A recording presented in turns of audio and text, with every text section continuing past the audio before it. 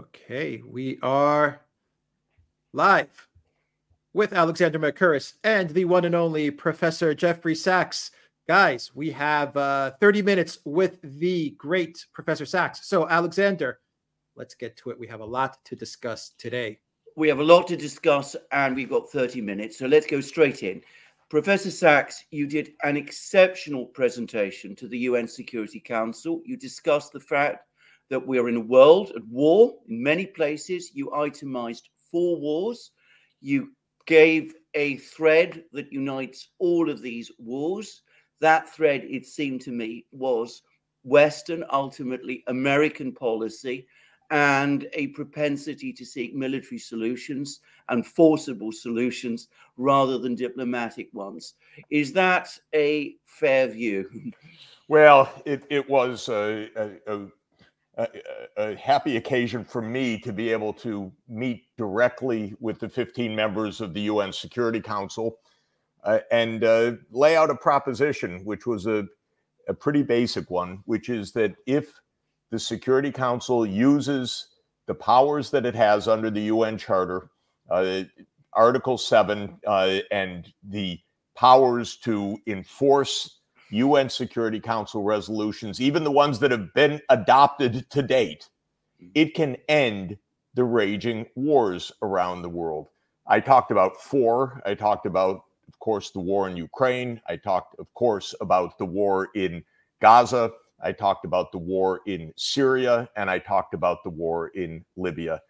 And yes, at the core of all of these has been U.S. meddling in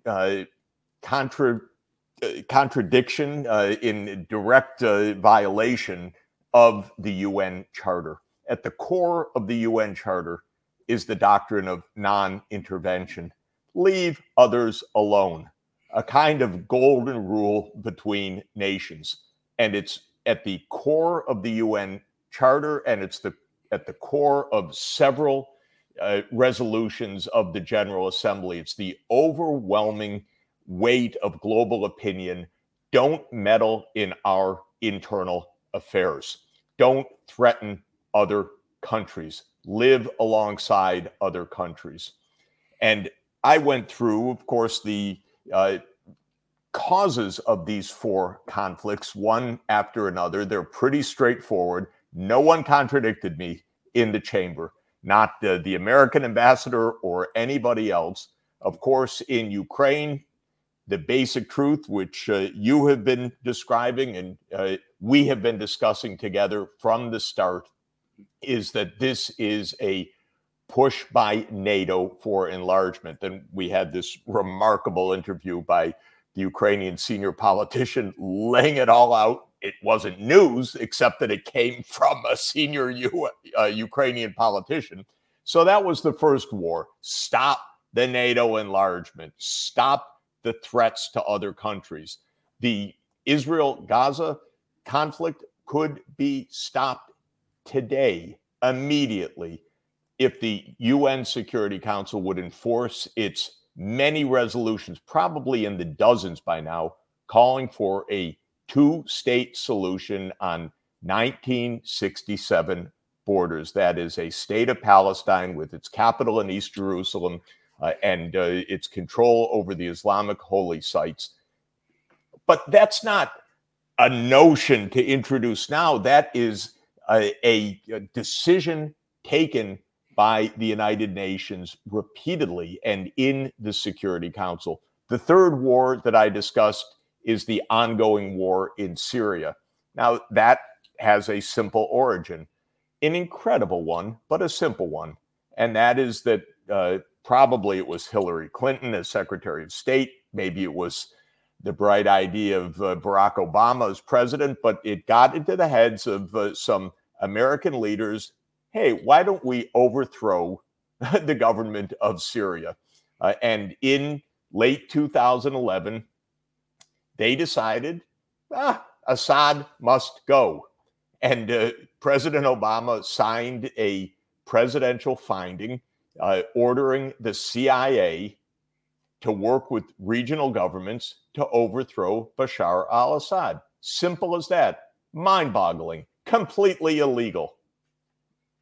Did anyone refer the U.S. leaders to the International Criminal Court? No. This is how this system misfires. And the arrogance of all of this, of course, is shocking, because that was a dozen years ago. All it did was lead to mass bloodshed, destruction of places like Palmyra that had survived for 2,000 years, and then we have to destroy it because the CIA's given an order to overthrow a government. Well, if the UN Security Council enforced its non-intervention policies, that war too would stop. And the fourth war that I discussed was the war that has been raging in the Sahel since 2012. That's a war that started in Mali, Burkina Faso, Niger, Chad. It's spread throughout this impoverished region. Why? Well, because in 2011, again, against the UN Charter, against the decisions of the UN Security Council, the United States, UK, and France took it into their heads to overthrow Muammar Gaddafi in Libya. And under the ruse of protecting civilian populations with, false, exaggerated threats about the civilian populations, NATO bombed Libya throughout 2011 until Gaddafi was killed. Chaos ensued in Libya, and armaments and militias and others spilled over into the impoverished region of the Sahel. 4 out of 4. My message was rather straightforward. Some would say naive, but I'm going to argue not naive. My message was stop the illegalities, enforce the UN Security Council resolutions, and end the wars. These are not primordial struggles that don't have an understanding, or ancient battles that go forever. These are actually conflicts with identifiable causes, identifiable solutions, indeed solutions that have already been voted.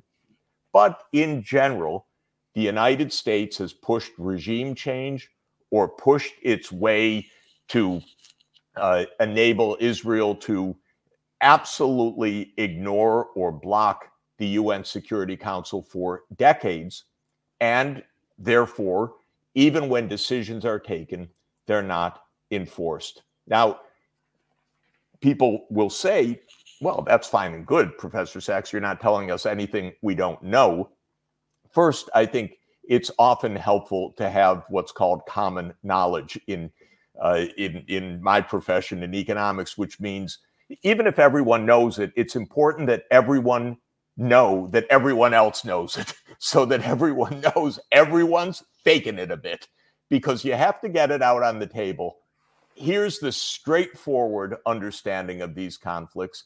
Here's the straightforward understanding of how they can be ended. And it's up to you, the members of the UN Security Council.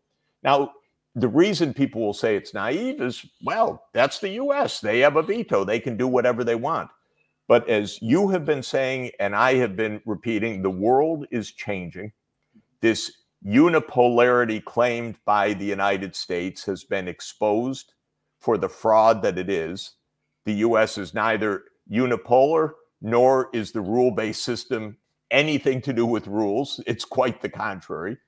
And as the world comes to know this as common knowledge, we have the capacity actually to stop the abuses.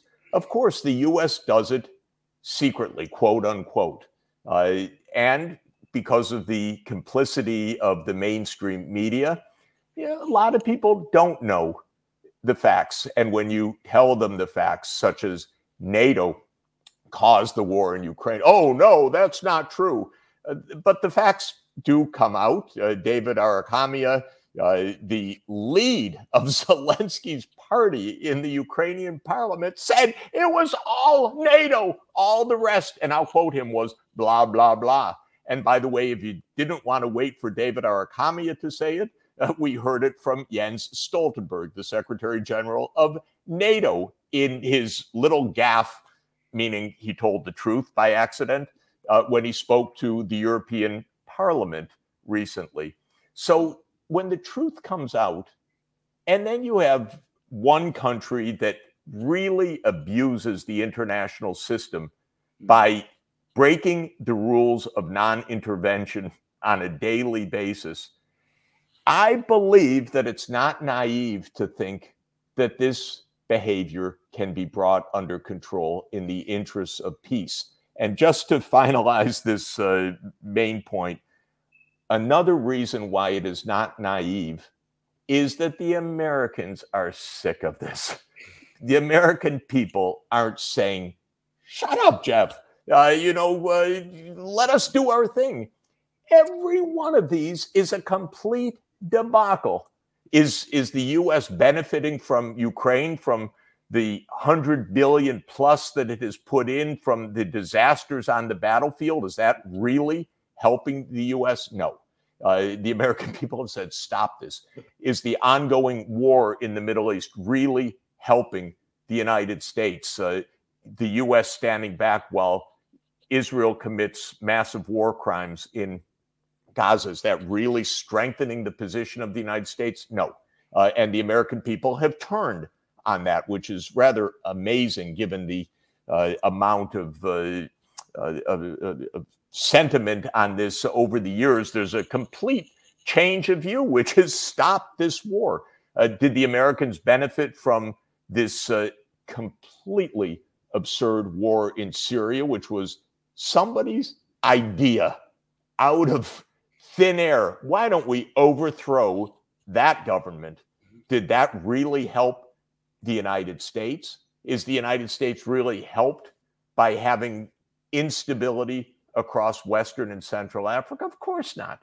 So even the American people, who don't exactly hear much of the truth from the mainstream media, have figured out this foreign policy doesn't work.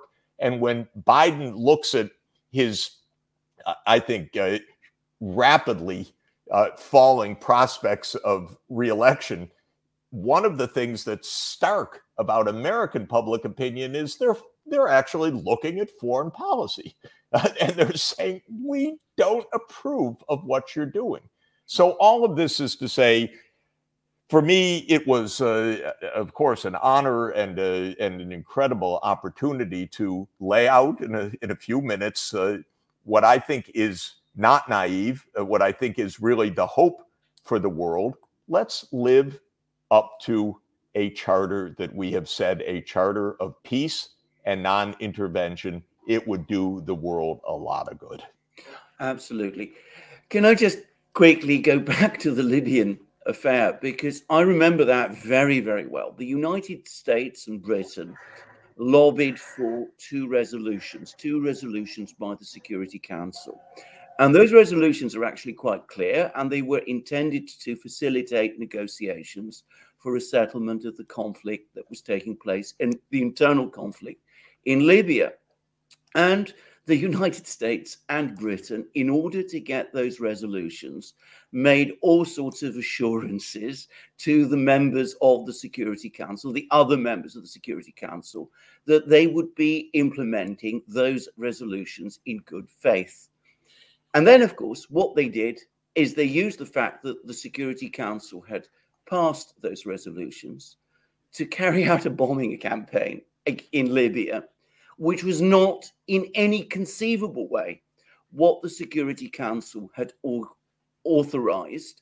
And it disregarded the fact that the Security Council resolutions also said that the Security Council remained seized, in other words, responsible for the matter. They arrogated the authority of the Security Council to themselves. They usurped it. And that destroyed trust within the Security Council. So when the Syrian crisis came along, it proved impossible for the Security Council to reach a consensus. This is an absolutely misuse of the mechanisms of the Council. And you mentioned that very well in your presentation. You touched on it very well in your presentation. And one cannot disregard the damage, it seems to me, that episode has done, and which continues to this day. Now, the other thing you mentioned is that these are absolutely resolvable problems. I agree. I think each and every one of these conflicts can be resolved very fast. Ukraine can be resolved. Even the Gaza situation, the Israel-Palestine situation can be resolved. But you also touched on something which you are perhaps better positioned to discuss than anyone else, which is the economic aspect. And can you just enlarge on that a little? Because we have to go back to the Charter. I agree completely, to the United Nations, to international law. But you talked about, for example, how the Middle East, Palestine, those territories will need a program for economic reconstruction. You could say the same about the Sahel, about all of these places. Can you touch on that and explain that this is not actually going to be the impossibly costly thing that people imagine? Yeah, just before I touch on the economics, just to come back to Libya for one moment, the cynicism of it, and the fact that these wars are created by a small group of people is really something. The Libyan conflict came out of the imagination, I think, probably of Sarkozy, who had personal issues with Gaddafi. It said, well, maybe Gaddafi funded a campaign, maybe there was a personal rift. It doesn't necessarily go beyond this craziness, because it was three governments, as you said, UK, US, and France, that, and when I say governments, it was a small group within the governments. Reportedly, Hillary had to convince Barack, come on, Barack, we can do this. This is easy, no problem. It's a walkover. I wondered, because Gaddafi in the year before that had rather abused his time at the podium of the General Assembly when he spoke. In retrospect, it's a little sad, but he spoke for almost an hour, and they were trying to usher him off the stage. I thought, okay, that's the retribution. We're going to overthrow you. You spoke too long. Whatever it is, this was a personalized thing. This was the same as overthrowing Assad. Assad was viewed even friendly to the U.S. Hillary had chatted him up, talked him up in U.S. circles a couple of years before. Then they decided, we can take this guy out.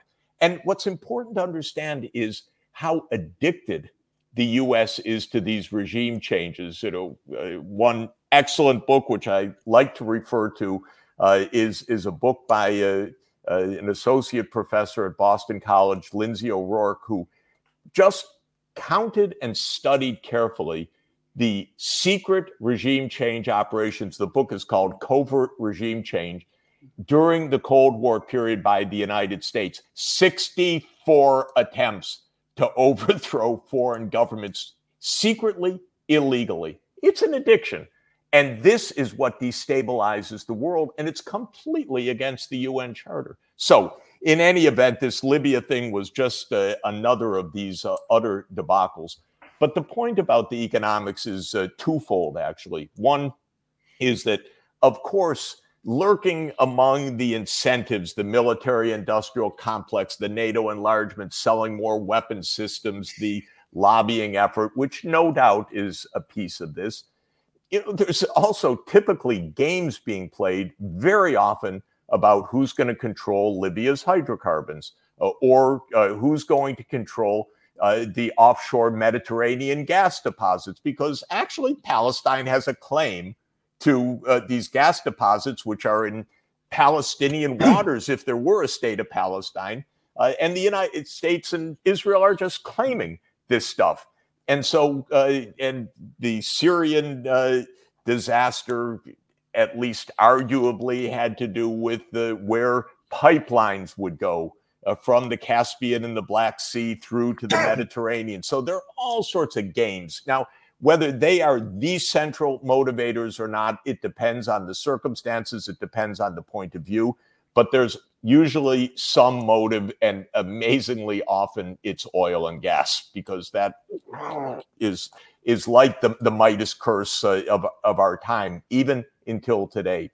Then there's the second point, which is, my God, The Sahel is the poorest place on the planet. Not surprisingly, it's hyper arid in much of the Sahel. It's landlocked in much of the Sahel. It lacks infrastructure. So you need an economic way out also. Israel has destroyed northern Gaza. It's unbelievable what's happened in recent weeks. Now, is there going to be a donor conference to pick up the pieces that Israel has just smashed to smithereens? Or is Israel going to pay for much of this? Well, time is going to tell. But in any event, there needs to be some economic development. Look what's happened to Syria the same way, not to mention Ukraine. Now, the basic point of economic development is actually straightforward and generally ignored, or the opposite pursued by the United States. Economic development is be nice to your neighbors because you trade with them. You have land routes with them. You have pipelines with them. You share renewable energy resources. You share river sheds. You share biomes.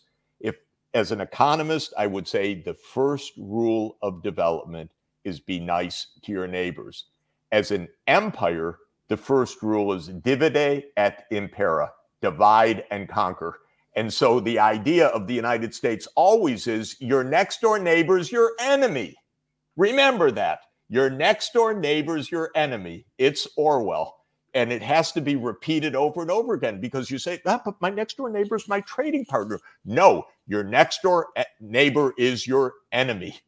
So if we get past imperial mentality and get to economic development mentality, your neighbor is your trading partner. Your neighbor shares river sheds. Your neighbor shares biomes. Your neighbor shares a power grid with you. Cooperate. So the point I was making was we need regional programs of cooperation. The idea that has gotten into the heads of the Ukrainian leaders, these particular leaders, that we look west, we never look east. This is insane. You're going to develop that way? Where is Ukraine? Ukraine is a bridge. It's a bridge between east and west. Are you kidding? That's a wonderful vocation for economic development. It, by the way, goes back to even the absurdities of 2013 before the U.S. engaged in the overthrow of Viktor Yanukovych in February 2014. Europe was saying to Ukraine, just us. You trade just with us. No trade agreements with Russia. Russia was saying, wait a minute. We are deeply integrated. If you just have one side trade agreement, that just diverts the economic flows. So let's have a three-way understanding, Russia, EU, Ukraine. That was viewed as a terrible, terrible heresy. That's Putin recreating the Russian Empire. This absurdity. Of course, Ukraine needs trade with Russia. Of course, Ukraine needs trade with Central Asia. Of course, Ukraine needs trade with Europe. It's a bridge. It's a great vocation to be a bridge, by the way. You get to charge for traffic in both directions. You get to trade in both directions. So this is true whether it's Israel and Palestine. This is true of the Sahel. This is true of Syria. All of it should be incorporated into a regional strategy. But the U.S. divide and conquer strategy has been the direct foe of this. And the whole U.S. strategy and geopolitics around the world is your neighbor's your enemy. We protect you. You allow us to put a military base there. We protect you against your worst enemy, which is your neighbor. And as long as that thinking goes on, it destroys economic logic. I think this is a topic we're going to return to much, actually, because the economics of reconstruction after wars are a subject that interests me a great deal and I think are important to discuss. And just to say, you know, I mentioned at the end of my testimony that across the street on First Avenue, right across from the UN is what they call Isaiah's Wall. Of course, Isaiah was the great Jewish prophet of the 8th century BCE. And he was the one who famously said, they shall beat their swords into plowshares and their spears into pruning hooks. And that's what's written on the wall. And the basic idea, which got paraphrased in the 20th century by Paul Samuelson and others, is guns versus butter. You know, in an economy, you can produce for military and destruction, or you can produce for human benefit. And so you have a trade-off. And one of the ways to finance all of this development in the future is we're spending more than $2 trillion a year right now to destroy things. And yes, it's a business for a few companies in the United States, Boeing and Northrop Grumman and Lockheed and General Dynamics and so on. But for the rest of us, it is an absolute drain and destruction on economic well-being. And look at Europe, how it's suffered in this war and continues to suffer. Of course, nothing like Ukraine is devastation. But economics says not only be nice to your neighbor, but don't waste all your money on wars, because you could use that for economic development. And that is Isaiah's idea. It goes back about 2,700 years or so. It's a very good idea. We're coming towards the end of our time. I just wanted to briefly touch on one other point that you made, which was about peacekeeping forces. And you mentioned a possible peacekeeping force in the Palestine, not just in Gaza, but across. Yeah, because the West Bank needs it too, because Israeli settlers are rampaging in the West Bank. But could you enlarge on this? Because peacekeeping, the idea of peacekeeping forces brought up, I think, firstly in the 1950s. It's actually been effective in some places, but it's also been less used recently.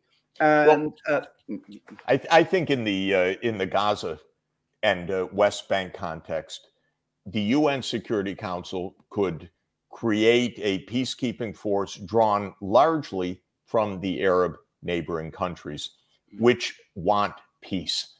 And this is yet another of the US and Israel myths. There's no one to talk to. There's no partner to talk to. Quite the contrary. In 2002, in the Arab Peace Initiative, the Arab League and that is the Arab countries said, we will normalize relations with Israel. We will help with security arrangements for Israel in the context of a two-state solution, spelled out so clearly. Of course, it's been the desire of Netanyahu and the United States to hide that obvious fact.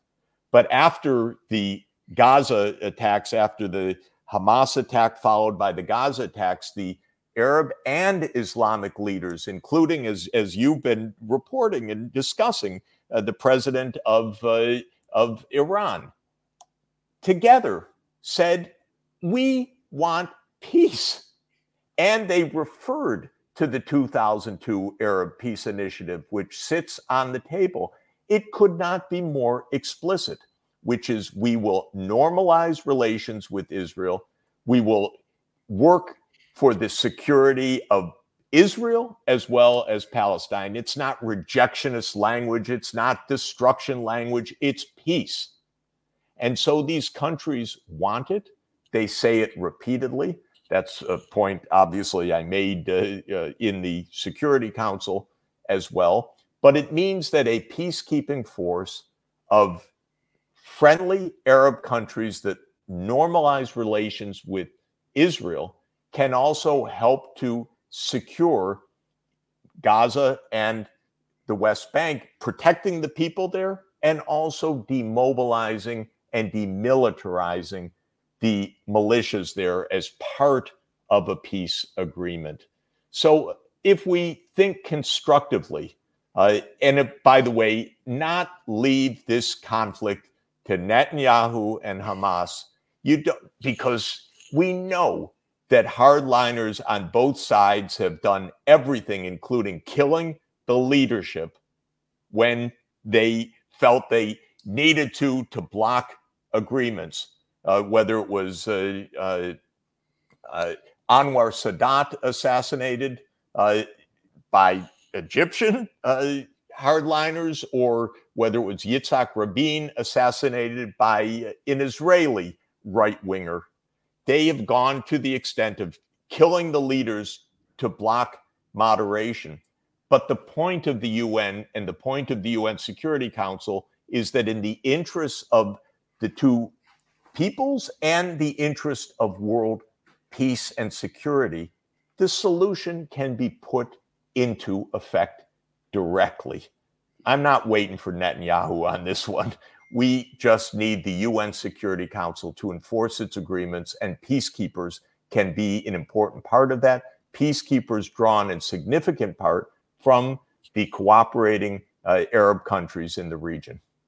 Professor Sachs, we're up to our time, and I know you're on a tight schedule. Thank you again for your generosity. And can I say that definitely people should go to the film of your presentation at the Security Council. The link is in the description box. Hey, thanks a lot. Great to be with you today, and we'll do it again soon, I hope. Thank you. Thank you very much. Take care. Bye-bye. All right, so I have that link to that UN speech in the description box down below. Alexander of Jeffrey Sachs at the UN Security Council. I'll also add it as a pinned comment as well. Fantastic, a fantastic 30 minutes. Fantastic program. Professor. Before we answer questions, I got my little thing tinging in the back. Can I just switch it off? And go ahead, switch it off, and I'll queue up all the questions, and we'll continue this live stream. Give me 1 sec, everybody, and I'll find the first question. I thought I had done, but it turns out it didn't. Yeah, no worries. Apologies to everyone for that, by the way. All right, I've got the questions lined up. All right, are you ready, Alexander? Absolutely. First question is from R.W. Isaac. Is it feasible for Argentina's Milei to accept BRICS invitation while at the same time moving to the West? And if so, would any of the other members be uncomfortable with it? Would Lula breathe a sigh of relief or be concerned? I think that most of the BRICS states would not be happy if Milei simultaneously wanted to join BRICS and pursued an economic policy which makes the dollar Argentina's currency. To my mind, those are incompatible, inconsistent things. Now, what is coming out of Argentina at the moment is that they're saying there's some people who are pushing back and saying to Milei, look, this isn't a good idea, just quitting the BRICS. Why don't we sort of involve ourselves at some sort of political level, but not really pursue the more economic aspects of this project? Now, the BRICS at the moment remains a fairly loose association. So I can imagine that some of the BRICS states, including Brazil, by the way, which is very keen to get Argentina into the BRICS, might say, well, look, let's do that. Let's go along with what these people in Argentina are saying, if that is indeed what they ask us to do, so that Argentina has its foot inside the BRICS, but we don't actually have to press forward with the Argentinians becoming involved in, the setting up of our global currency system and all of that. So if, or rather when, there is a swing back in Argentina, which eventually there will be, then at that point we can accelerate these integration processes more. But as things stand, the two are completely incompatible. And I would have thought that even if the Brazilians did lobby for that, there would still be some people within the BRICS who would be skeptical. Tyler Durden says, keep up. Good work, gentlemen. Valies, thank you for that, Valies. Thank you to all our moderators as well. Elena says, the West has broken up with Russia. It's obvious we need their resources, but don't want to pay. How can it end in an other way than war? Well, we have a war now. The war which the Russians are winning, the war that is being fought in Ukraine. I personally believe, and I say this, with some I'm confident about what I'm going to say. The Russians will win the war.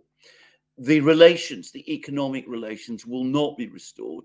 We will not get access to Russia's resources, precisely because we always wanted to trade with them, exactly as you say, on terms which were massively disproportionately favorable to us and not favorable to them. I mean, we wanted, for example, in Europe to expand the third energy package to Russia, to break up Gazprom and break up Rosneft and allow European companies to develop gas fields in Russia by themselves, like they do in places like Nigeria or wherever.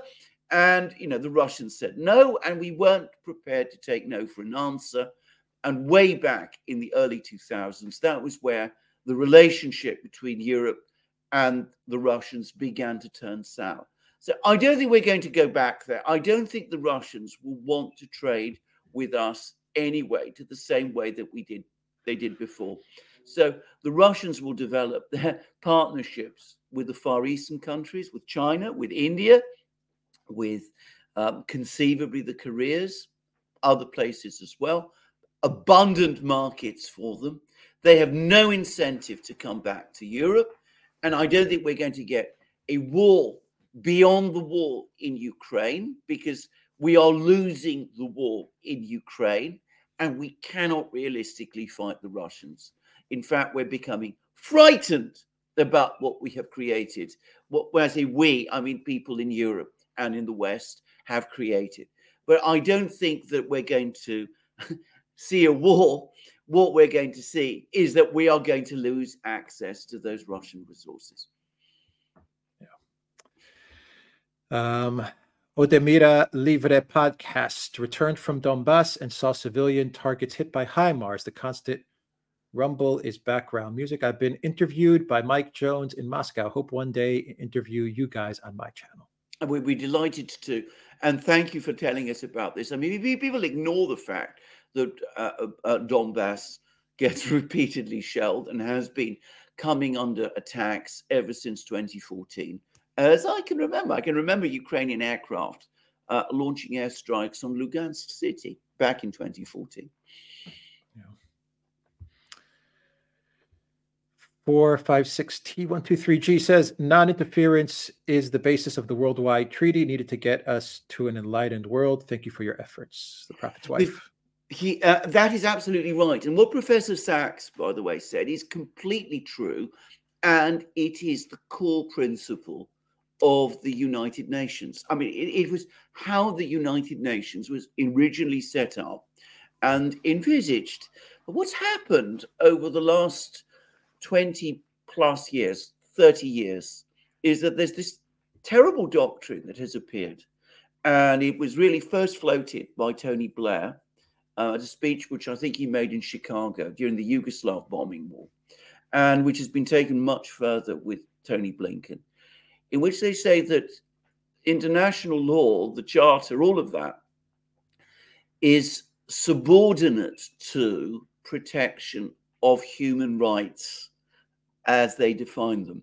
And they say that human rights law, humanitarian law, takes precedence over all other law.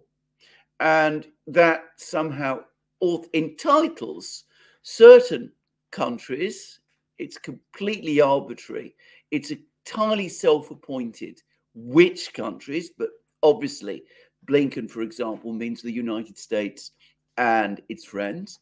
They therefore have a sort of right to interfere and meddle in disregard of what the Charter and international law say, because they are protecting their values and protecting human rights. And it started with Blair, and it's been developed by Blinken. And it was Blair who said this, we're going against the Treaty of Westphalia of 1648, which is a very cunning thing that Blair did, because, of course, he made it look like it was a sort of old, obsolete, forgotten document, treaty all the way back in the 17th century. It's not really adapted to the conditions of the modern world.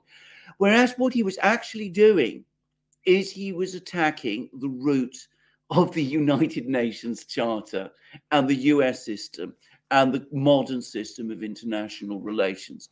You will always forget that Blair is a lawyer, and he knew exactly what he was doing in that speech. And it was a terribly pernicious speech. As I said, it was a bait and switch. He talks about Westphalia, whereas what he really ought to have been speaking, what he was really talking about was undermining the United Nations. Yeah. And since then, he's made millions upon millions of dollars. Billions, maybe. Billion. Claudia, thank you for that. Elena says, if the USA is interested in keeping the UN, it gives. Sometimes they are not. What can make them throw the UN out of New York? Well, the United States very much likes the UN when the UN does what the United States wants. So we had this period, this brief period in the 1990s, and it was a relatively short period. Started whilst Gorbachev was still Soviet leader, but it started in about 1990, and it went on until 1998, just a period of 8 years, when if the United States proposed something to the Security Council, the Security Council voted for it. And at that time, the US was reasonably happy with the UN, as I remember. They weren't completely happy because even then, given what the UN was and is, it was not an entirely malleable instrument in their hands, but they could say, well, look, we've got the UN behind us, so whatever we do in Iraq or wherever, it's backed by the authority of the United Nations and therefore of international law. And then what happened in 1998 was that there was a political crisis in Moscow around that time, following upon an economic crisis. And this is the time when the US launched a series of airstrikes against Iraq, Operation Desert Fox. And for the first time, they came up against opposition in the Security Council. The Chinese and the Russians, for the first time, made common cause against the Americans. And gradually, steadily, what's happened is that opposition that began in 1998 has developed and grown, and it now probably includes most of the countries in the General Assembly. And so the United States has once again become very negative towards the United Nations altogether and to the Security Council. And you get all these people who talk about the United States would like to see the UN leave the United States and relocate somewhere else. The United States does not want the UN to leave the United States. It wants to keep them in New York. They're able to control access. They're able to spy on people. There is some rhetoric that you hear about that from time to time, but don't take it too seriously. From can neocons be voted out at next year's election? If so, it will make a huge difference in the world. It will. We'll just have to wait and see. You're asking the $64 billion question, if I can put it like that. Yeah, absolutely. Thank you, Zeshan. Thank you, Danielle. Ricey says, Mr. Sachs, next, please mention Gonzalo Lira at the UN. No, yeah, I'm sure absolutely. Well, yeah. Yeah, we don't have any info on Gonzalo. Nothing at all. Nothing. Yeah, haven't heard. We hear rumors, and we get sometimes emails, which, to be honest, I'm not always confident about what their source is. So that's another thing. But it's the whole business of Gonzalo is very troubling, and that's putting it mildly. Well, it's troubling that the U.S. doesn't even look after their own citizen. Yes. No. So here, thank you for that super sticker. And B Middle says, would BRICS invite Australia to join? Why would they? I mean, it's a complete ally of the United States. I mean, Australia joining would just be introduced into the BRICS, a disruptive party. I mean, that's, by the way, some people are going to say that about Argentina as well, under Milei, that they don't want it there because Milley will simply be the spy of the United States inside the camp. I should have said that before, but they might just be persuaded to let the Argentinians in. I can't imagine they will do the same with the Australians. Should we welcome the demise of the Democrat Party in the U.S., which has become in reality the neocon party, and has it become unreformable? I'm beginning to wonder about the second, actually. I mean, it is a very different Democratic Party to the one of FDR and JFK. Just saying. I mean, if you look at the kind of speeches that JFK made, you can find them. They're all on YouTube, by the way, including his speeches about domestic policy. You would see the extent to which the Democratic Party has changed since his time. But I'm going to say this, I'm going to be straightforward, but of course, here I'm bringing my experience of British politics.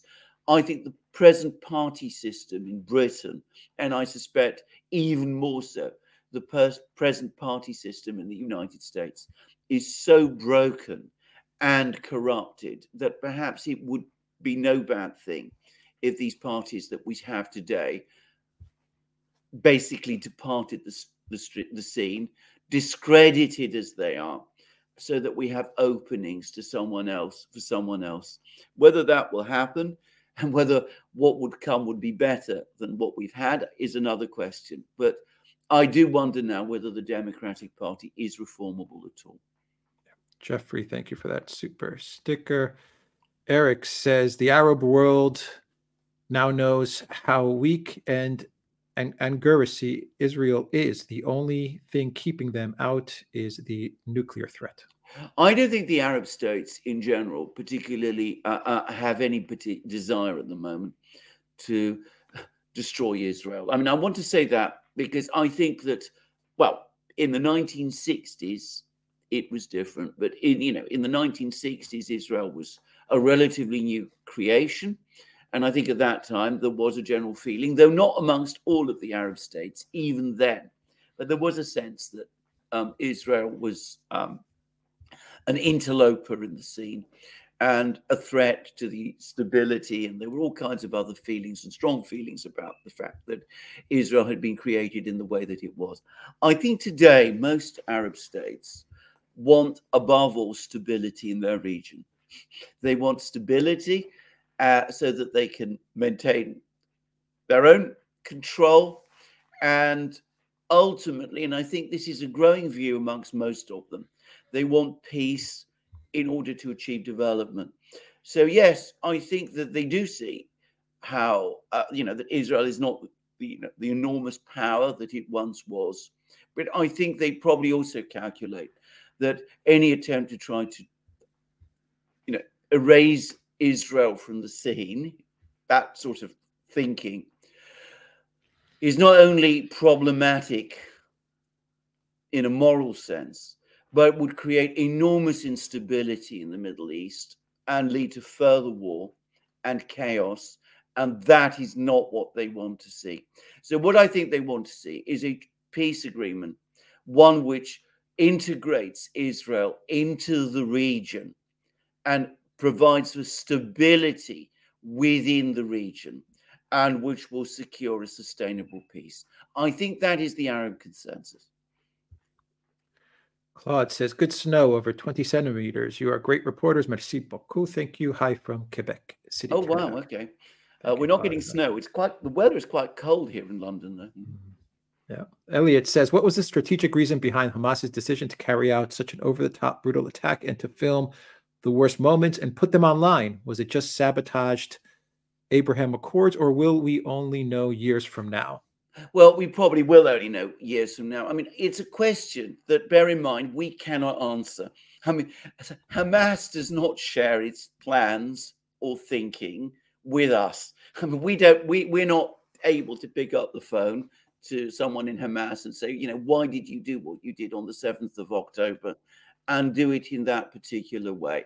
My own view, and I'm going to say it straightforwardly, I think Hamas did want to get people, some of its people, many Palestinian people released from the Israeli prison. So they did want to take hostages. I think they also wanted to establish themselves further as the premier Palestinian resistance movement. So, carrying out an important and effective military operation like the one they carried out was, I think, absolutely part of their agenda. They wanted to show to Palestinians that, don't waste your time with the Palestinian Authority, with Mahmoud Abbas. We are the real deal. We are the real thing. Now, the next question is, why did they do it in the way that they did? I should say that is now in itself becoming an increasingly contested issue. I'm not going to debate all of that. Assuming that they did act as brutally as I personally believe they did, I can't help but think that they were intending to lure Israel into the conflict that in Gaza that we are seeing now. Now, it could be that they miscalculated, that they were expecting that the Arab reaction, that the Muslim world's reaction would be different and more violent than has happened. But that is what I felt at the time, that they were trying to bait Israel into a trap. And I have to say this to some extent, if that is right, it seems to me that they've succeeded. That's my view. By the way, when we did a program on X with David Sachs and Elon Musk, I hope I'm not misrepresenting it, but I got the impression that Lieutenant Colonel Daniel Davis, who was talking about the problems of conducting a military operation in Gaza, problems which we've seen since then, I think he thought much the same thing. Okay, Ellen says Millet believed in complete unregulated market where even humans are commodities, even children. Politically, isn't that politically incompatible with BRICS? Oh, absolutely. And I think first of all, I want to just say this. I think Millet is starting to look less radical, a lot less radical than he appeared at the beginning. I mean, he's now apparently working very closely with the former Argentinian president, Mauricio Macri.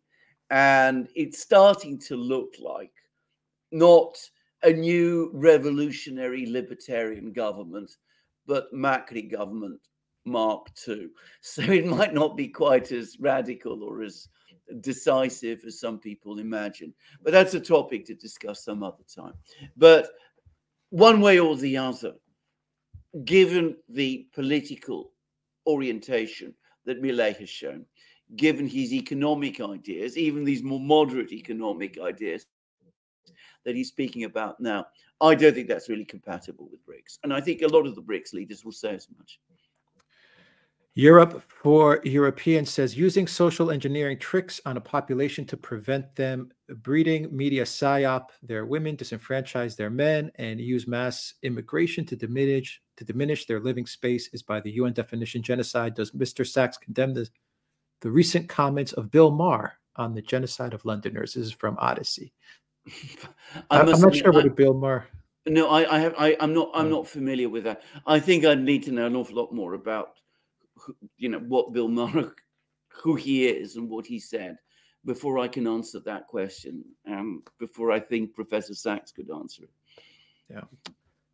Okay, that is everything. Excellent. Those are all of the questions and the super chats. 1 second, Alexander. We got one more here, and then we'll wrap it up. Seeing how Armenia is trying to destroy its relations with Russia, I'm starting to wonder what international politics looks like in the heads of people like Pashinyan. Well, like they look like very much the same as people in Ukraine and Moldova do. I think that they too, by the way, are out of date. They've been, gone to all the schools that we know about. They've imbibed all the the ideas and the doctrines that were very current in the 1990s and the early 2000s. there's an awful lot of money going into this as well. But never forget this. I mean, if you go to Armenia today, apparently all the newspapers that you will see there, nearly all the media outlets, follow the Pashinyan line. And that is because they're all owned by people who are obtaining their money from the usual sources, in the United States, in Europe. And so it's not surprising that there's a financial incentive to take this line. And I think there's also an ideological one, because they still live in the world that existed sometime around 2000. They haven't caught up with the fact that the world is changing. And to the extent that they sense that the world is changing, that makes them in an even greater hurry to rush into the West before the door closes. Yeah. The real power of the neocons and the neoliberals and the globalists, it's in the NGOs, the think tanks, the universities, the media. That's the real power. I can tell you in Greece or Cyprus, that is where the best jobs are. That's where all the money is. Those are the positions that everyone covets. Exactly. That's where the real power is. And that's how they influence a country. And that's why they freak out when people like Orban decide to kick out a Soros group or Soros NGO. And they absolutely lose their minds when that happens, or when a country decides to shut down a U.S. sponsored university, if you want to call it that. They freak out at that, because that's where their real power is. So exactly, yeah, that's the situation. Pashinyan, Sandu, Saakashvili, they're all the same. Zelensky, they're all the same person. Anyway, we'll end it there. Thank you to all our moderators. Thank you, Chris, for that super sticker. Thank you, Nick, for that super sticker. Thank you, Elliot, for that super sticker. Valley S, Peter. Who else was moderating? Alexander. I think Valley S and Peter. I think that's it. Thank you to everyone that joined us on Odyssey, Rockfin, Rumble, theduran.locals.com. Thank you to everyone that is watching us from theduran.locals.com, and to everyone that watched us on YouTube. And of course, a big thank you to Professor Jeffrey Sachs. Alexander, any final thoughts before we sign off? Great program, absolutely great program. And I do want to discuss economics, the economics of reconstruction with Professor Sachs. I know he's got very interesting views about this. I'm going to quickly say, I think people get this very wrong. I think that reconstructing an economy after a war is not quite as complex and impossible a task as many people believe, provided the correct conditions are created. After the Second World War, Europe was in ruins. And what that led to, because the correct economic conditions was created, was a reconstruction boom that lasted for 30 years. So just saying, but it's a huge topic to discuss, and it's definitely one to take forward with him. So real quick, Alexander, what should the collective West do with the $300 billion in frozen Russian assets for Ukraine? What do you think? Oh, I know what's going to happen with the $300 billion. They will give, it'll be like the money that went to rebuild, to refurbish the energy system. It was provided to refurbish the energy system. And of course, it ended up in all the usual islands that we find around the world. Beautiful yachts. I've seen some pictures of some of these yachts that are floating around, two of which apparently belong to someone whose surname starts either with the letter Z or not, as the case may be. I'm careful what I say, because these allegations are disputed. But anyway, that's what will happen with these $300 billion. They will not reconstruct Ukraine. That's not the purpose of seizing this money. Yeah, go ahead. I just want to ask you one final money question. that was seized from Libya was, Gaddafi's, now, billions. Well, it hasn't gone to Syria, to Libya. Final question before we sign off. So how will this damage the European Union and the United States when they finally pull the trigger to seize these foreign assets, these Russian foreign assets. It's going to create a huge crisis. I mean, bear in mind that the lawyers have repeatedly advised that this cannot be done. But of course, they're going to do it. It's going to be completely illegal. They're going to corrupt and distort their legal systems in order to get this thing ratified. And people around the world, in China, in the Arab world, in India, they're all going to see that. And they're not going to put their money in the West anymore. It is one of the most ill-conceived, misconceived, destructive, amoral, unethical things that we have seen. But it is literally a case of shooting yourself in the foot. But bear in mind, there are people who very much want that money. $300 billion. It'll buy some people lots of yachts. Just saying. Yeah. And the lawyers are warning them over and over again. Don't touch that money. Yeah. But they're gonna take it. It's too hard to resist. It's too hard to. 300 billion just sitting there. They're gonna grab that money. Yeah. Absolutely. All right. We will end it there. Take care, everybody.